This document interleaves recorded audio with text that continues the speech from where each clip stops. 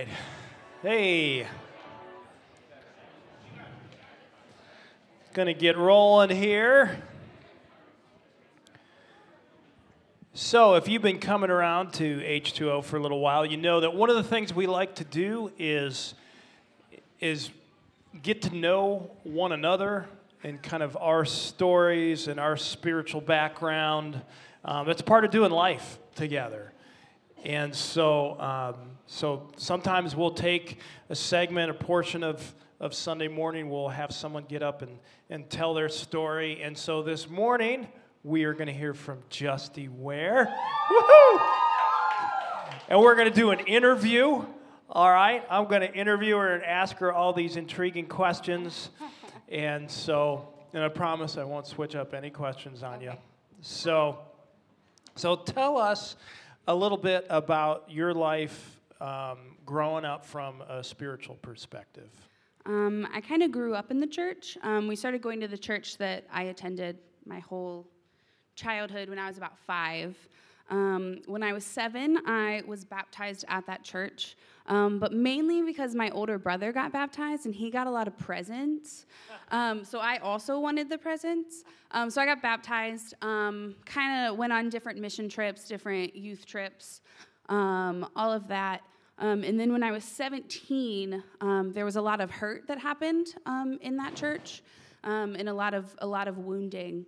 And so I stepped out of that church. I walked away from God and church in general for 4 or 5 years, I would say. And then, got back into it after I graduated college. But if you ask me, like, hey, are you a Christian? I would have said, kinda. But, I believed in God, but I didn't really live like he existed. Gotcha. Okay. So prior to, now this was up in Ohio, right? Yes. Okay. Yeah. Another Ohio person. Oh, yeah. We are everywhere. The state, if you go up there, it's empty. There's nobody there. They've all come down here, right? Exactly.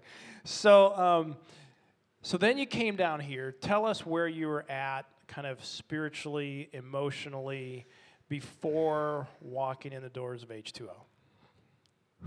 I have tissues.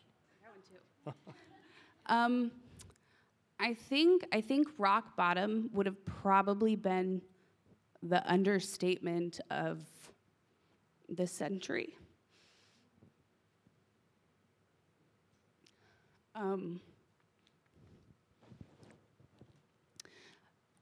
At that point, I had just gotten out of a 2-year relationship that moved me from Ohio to Florida. That had ended in this life that I had built, that I thought I wanted and needed, kind of flipped over on its head.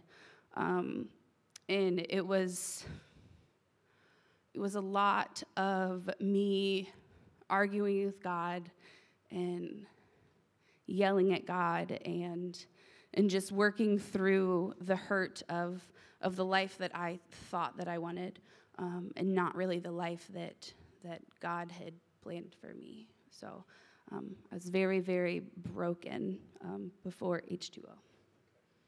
So why did you end up coming here? How did that happen? After my life imploded, for some reason, I felt like God kept telling me, hey, like, I didn't move you to Orlando just for this broken heart.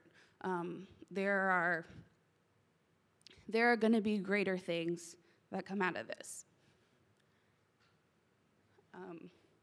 And so I moved into a little 500 square foot studio apartment with my 70-pound dog.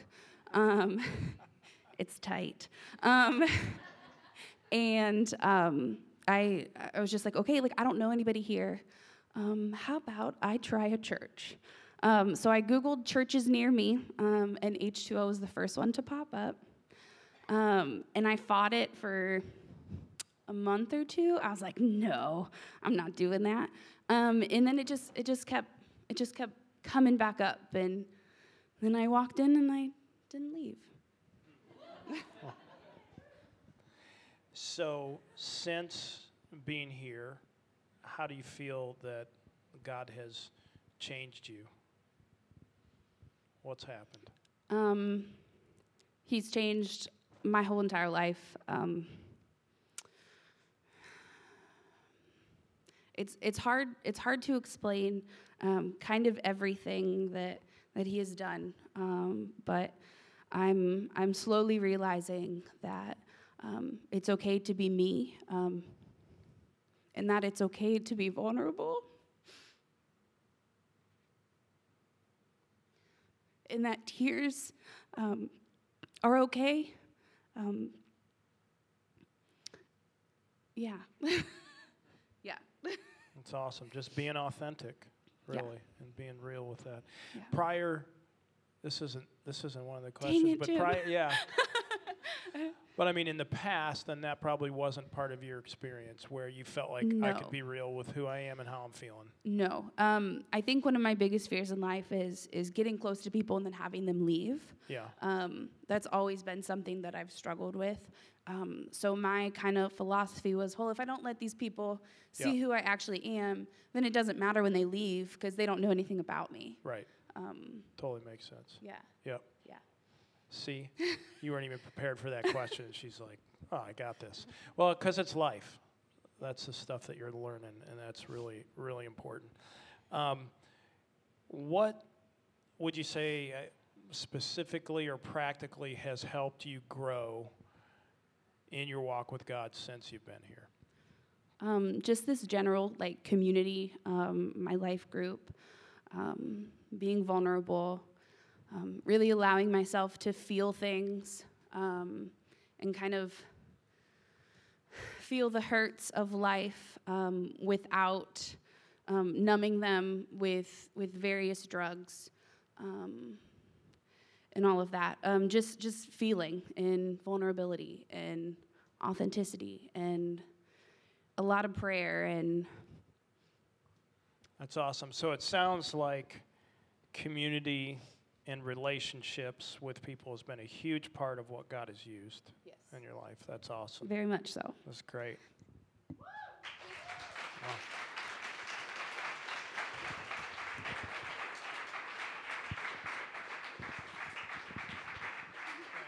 You did awesome. That was good. Thank you.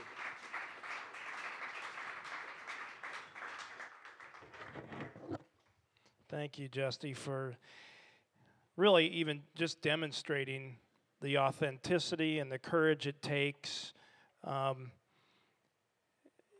that's one of the things about living in community and that God has designed the church for, is that it should be a safe place where people can be real about their lives. And I've always felt like the church, in some cases, has missed out on that.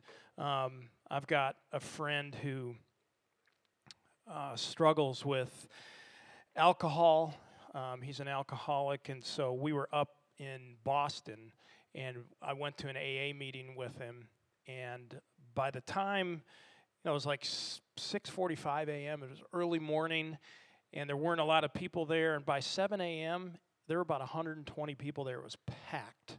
And it was like a who's who in the city. And, it was cool because he said, Jim, the thing about this group of people is that it is automatically assumed that you are messed up when you walk in the door.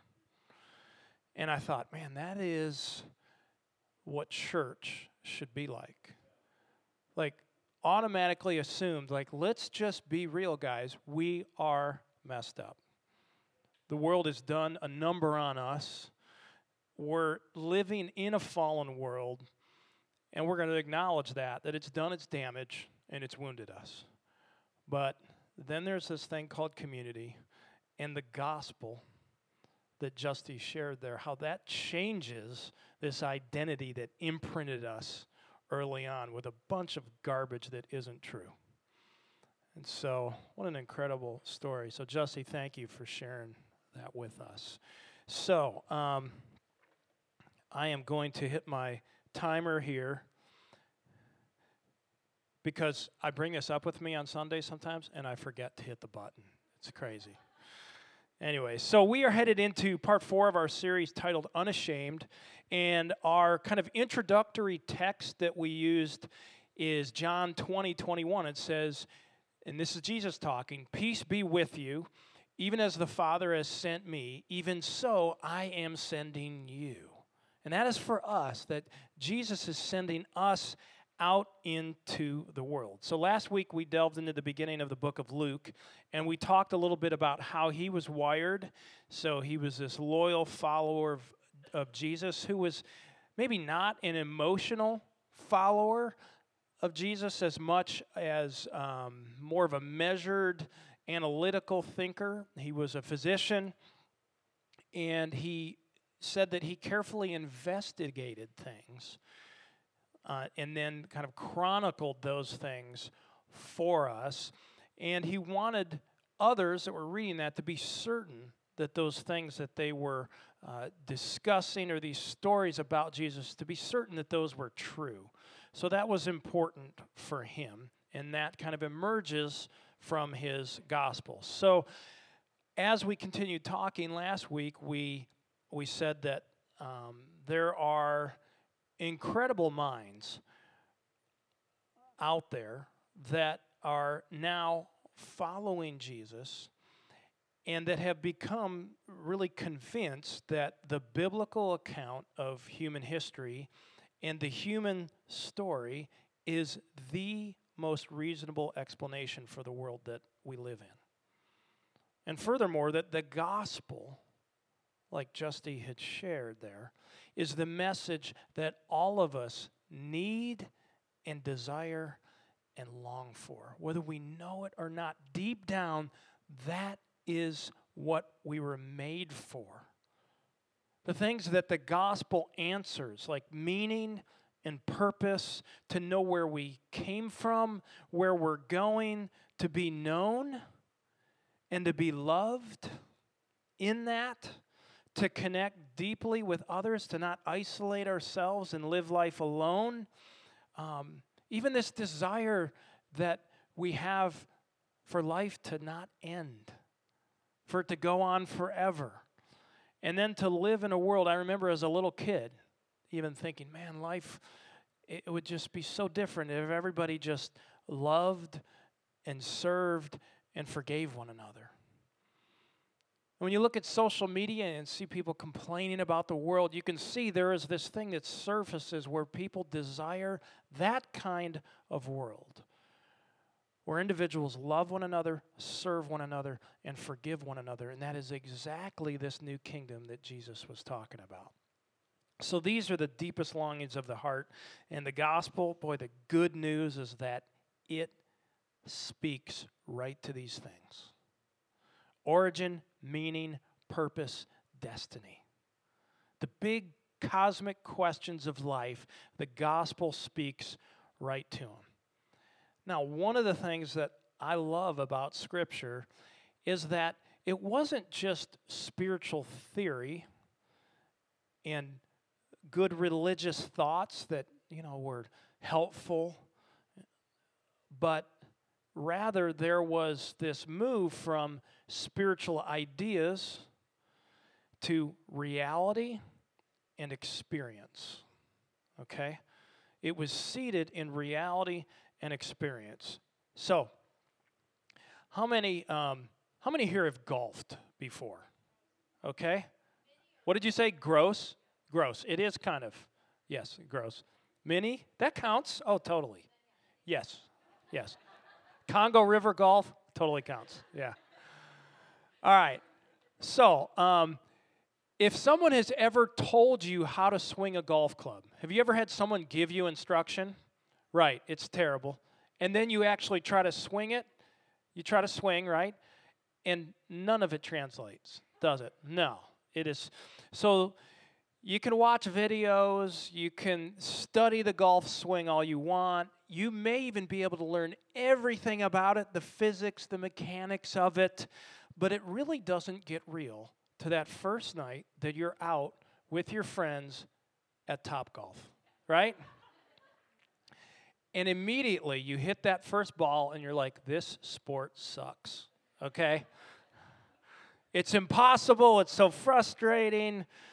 It's almost impossible to master. It is in a lot of ways. Theory and then reality, like a lot of times they're two very different things. And there's something very different about taking theory and then making it practical. And that's what I love about the biblical authors like Luke and John here that we're going to talk about a little bit, is that they discuss theology for sure. Their ideas about God and what Jesus had communicated to them. They investigated those stories surrounding Jesus, and they wanted us to be certain of what we believed for sure. But they also wanted to share their experiences and their interactions with the Savior of the world, okay? Because they knew that there was something much more powerful than just ideas. These were ideas with substance, and then they were seated in real life. And so as Jessie was sharing her story, I'm thinking, okay, there are some spiritual things that you've learned that we have learned together, truths from Scripture. But then when we see those things lived out and applied, and that they're kind of seated in reality, that gives it its substance. And we realize, wow, this is truth. This is truth. So this morning we're going to look at the beginning of 1 John. And starts like this. It's 1 John 1 through 7. And this is referring to Jesus. That which was from the beginning, which we have heard, which we have seen with our eyes, which we have looked at, and our hands have touched. This we proclaim concerning the word of life. The life appeared. We have seen it and testified to it. And we proclaim to you the eternal life, which was with the Father and has appeared to us. We proclaim to you what we have seen and heard, so that you also may have fellowship with us. And our fellowship is with the Father and with His Son, Jesus Christ. We write this to make our joy complete. This is the message we have heard from Him and declare to you. God is light. In Him there is no darkness at all. If we claim to have fellowship with Him and yet walk in the darkness, we lie and don't live out the truth. But if we walk in the light, as He is in the light, we have fellowship with one another, and the blood of Jesus, His Son, purifies us from all sin. So this section kind of goes on to discuss the importance of them walking in forgiveness with one another, and that is one of like the true litmus tests for membership, so to speak, in this new community of Jesus followers, this practical, real life thing that they would do, where these Christians were known for loving and forgiving one another, for being truth tellers. Last week I mentioned my 3-year period of questioning God, doubting, just every single question I could throw at God. And it wasn't an overnight thing. Like I said, it lasted about 3 years.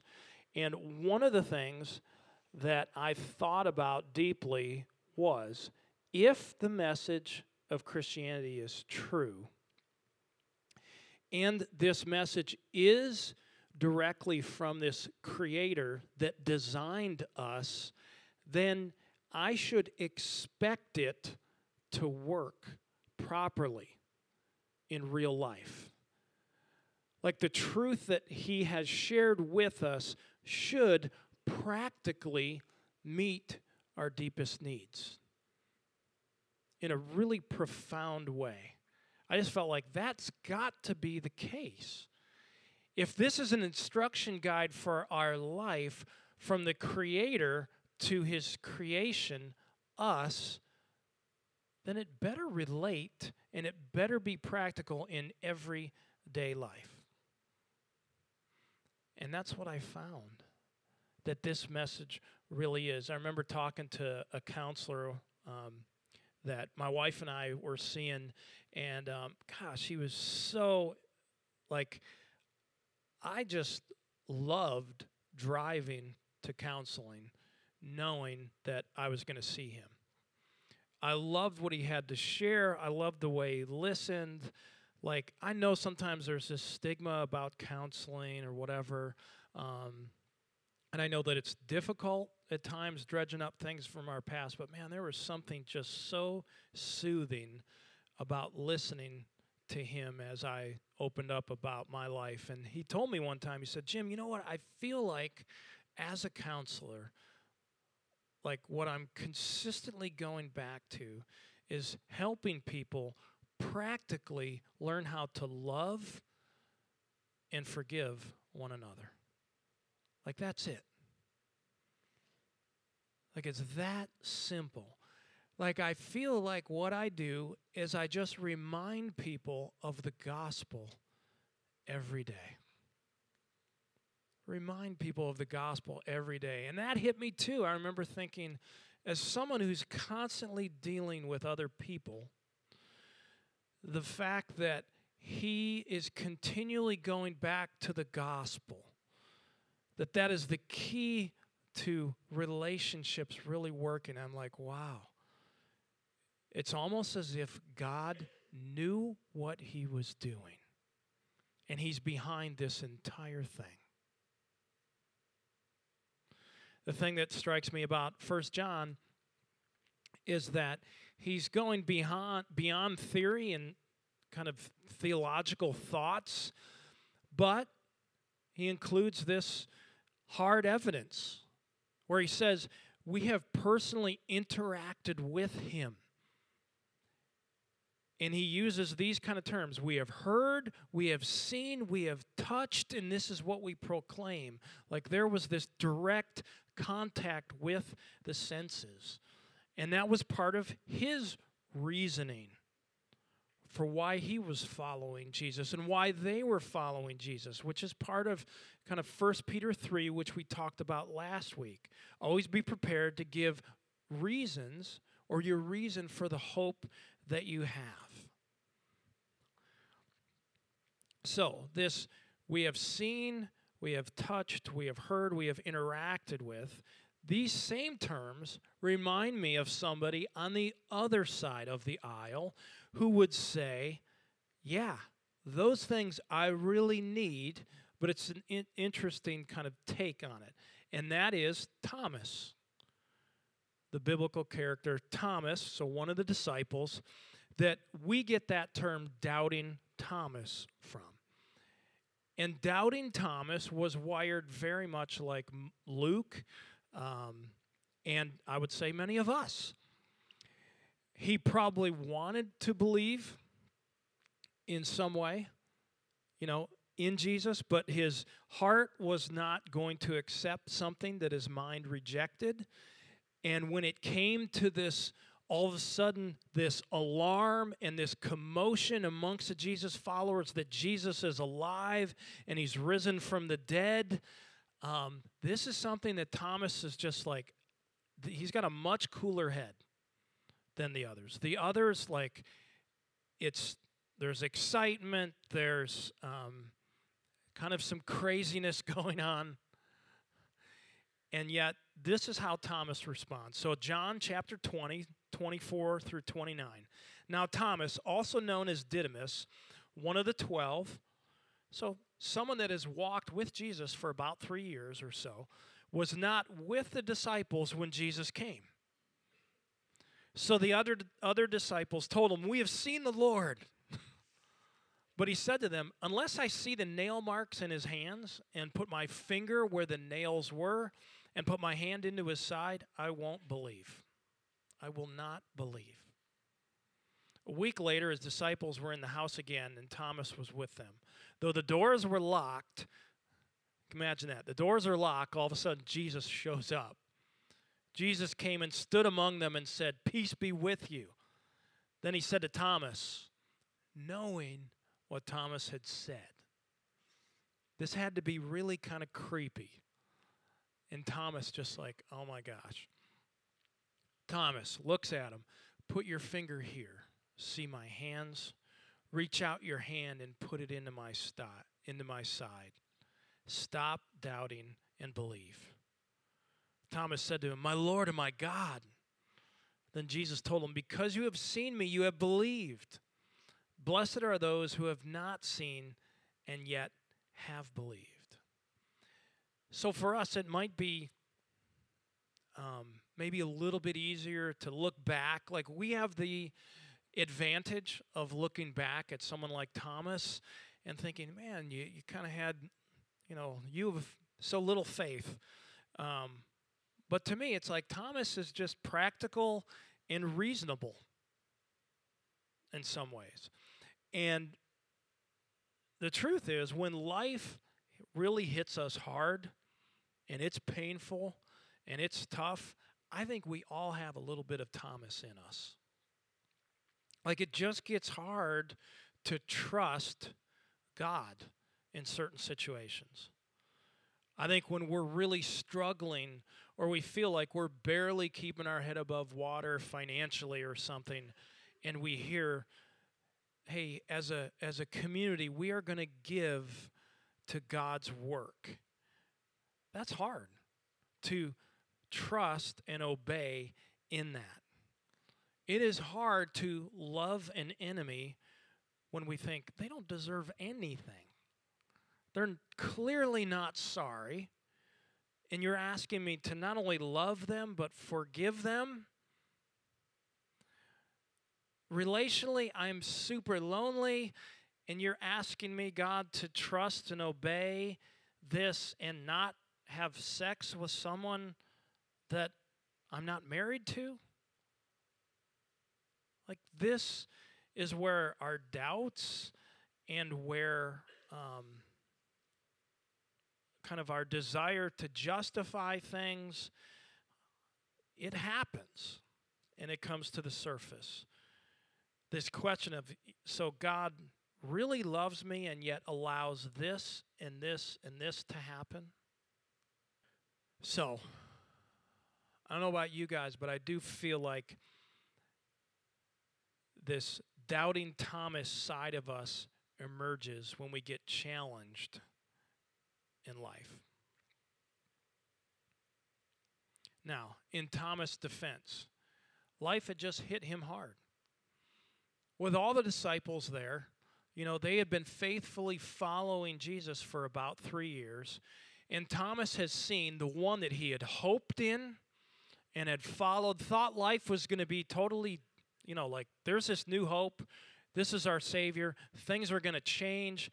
He literally saw him brutally crucified and shamed in public in front of them. And the hope that Thomas had literally was buried. Like buried. Now, Jesus comes back to life, and Thomas isn't quite ready to just embrace that. I can imagine him thinking, I'm not believing anything this time unless, I can see it, touch it, taste it. I need some verification. Kind of makes a vow, maybe. Well, I love, I enjoy movies. There's something about this ending that when you connect with certain people within a movie or characters or whatever, and at the very end, they'll kind of roll some credits, or not credits, what do you call it, Joshua Caleb? At the end, where they might give you a little extra info about the characters. The end scenes? Okay, cool. He's a film guy, so I'm going with him. Yeah. And so this is what that would say about if we had watched the movie and Thomas, a picture of Thomas came up. It would say, doubting Thomas took risk after risk, courageously proclaiming Jesus, and took the gospel farther than any other disciple to India, where he was killed for his faith.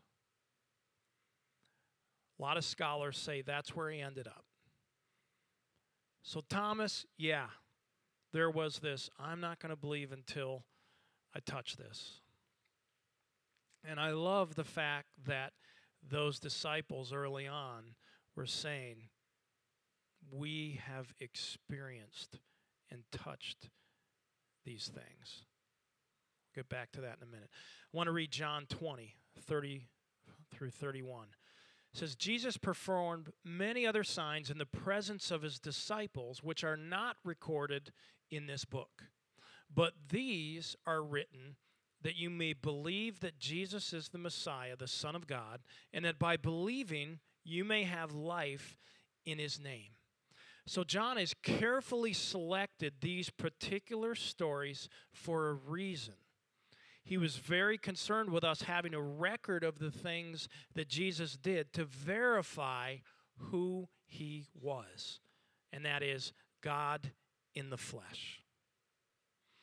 And then he was really concerned with us having the necessary information to know how to receive this free gift of salvation that Jesus offers us. So that was the reasoning for John putting this together the way he did.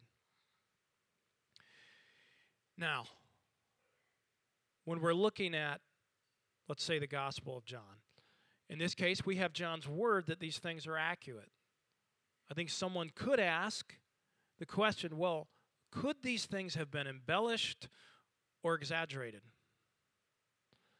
When I was going through kind of my period of questioning, that was a question that I had. How do we know that they're just not exaggerating, trying to build a following? As I really thought deeply about that, I was never really able to establish a good motive for that. Because by associating themselves with Jesus, it was not going to benefit them in any way. In the end, it meant pain, persecution, ultimately death. So to take a stand for this, if they knew it was a lie, seems unlikely. That doesn't seem like a human nature thing. Knowing full well that it was a concoction, it just doesn't jibe with human nature. My conclusion is that they endured that persecution, and Thomas took that gospel that far because, like it said at the beginning of 1 John, they couldn't keep quiet about what they saw with their own eyes, touched with their own hands, and that was it. They just couldn't keep quiet about it. It wasn't just a new way of thinking. It was a new way of life that was verified by the God-man that they walked with. Now, one of the intriguing external facts about Scripture is just how reliable it is in comparison to other documents of its time. And so I had a chart here, and so hopefully you can read that a little bit. So these are some other pieces of literature, ancient pieces, and that a lot of scholars generally would assume, like, hey, these are trustworthy and these are reliable. And so we look at, like, Plato. It's a name that all of us have heard. Plato, Pliny the Younger. You see the earliest copies. There's like 750 years in between that as to when the original copy they have. So the span of time. And then the number of copies, they have 7 of them. All right? As we go down, you see that these authors, the earliest copy that they have is often just hundreds and hundreds of years removed from the time the events have occurred, and very few copies, 2 to 10 or so that we see there. As we go down a little bit further in the chart, we see Aristotle and Sophocles and Homer's The Iliad. And so you see there's this time frame that's it's a pretty good amount of time for all of those documents that really are not questioned all that much. Then when we get down to the New Testament, we see how different it is. Less than 100 years for the transmission from those stories, and then 5,600 copies, where you can then match them and compare them together, which gives you like this, you can nail down about 99.5% of Scripture.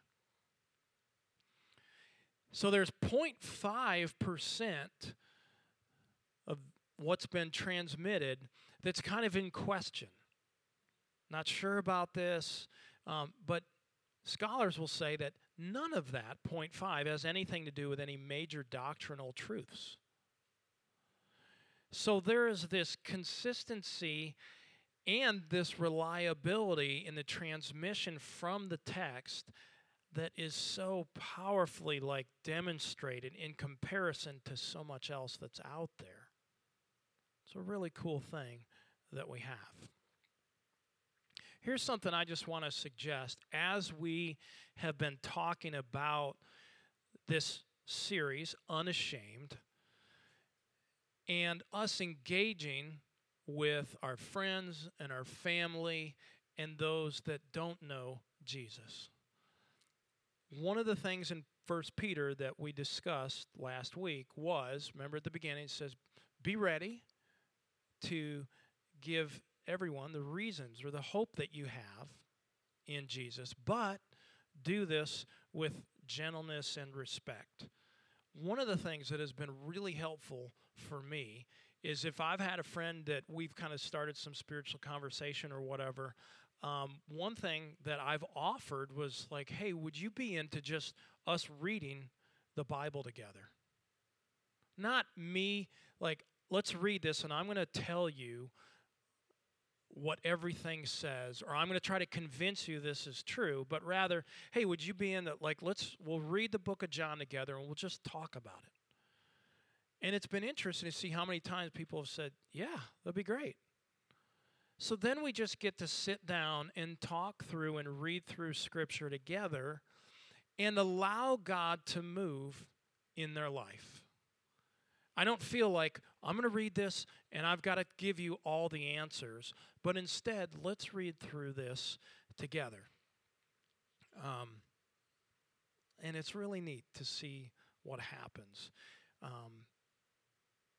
With this series, guys, that we're in, it is not about getting answers to people's objections and then vomiting those on other people, okay?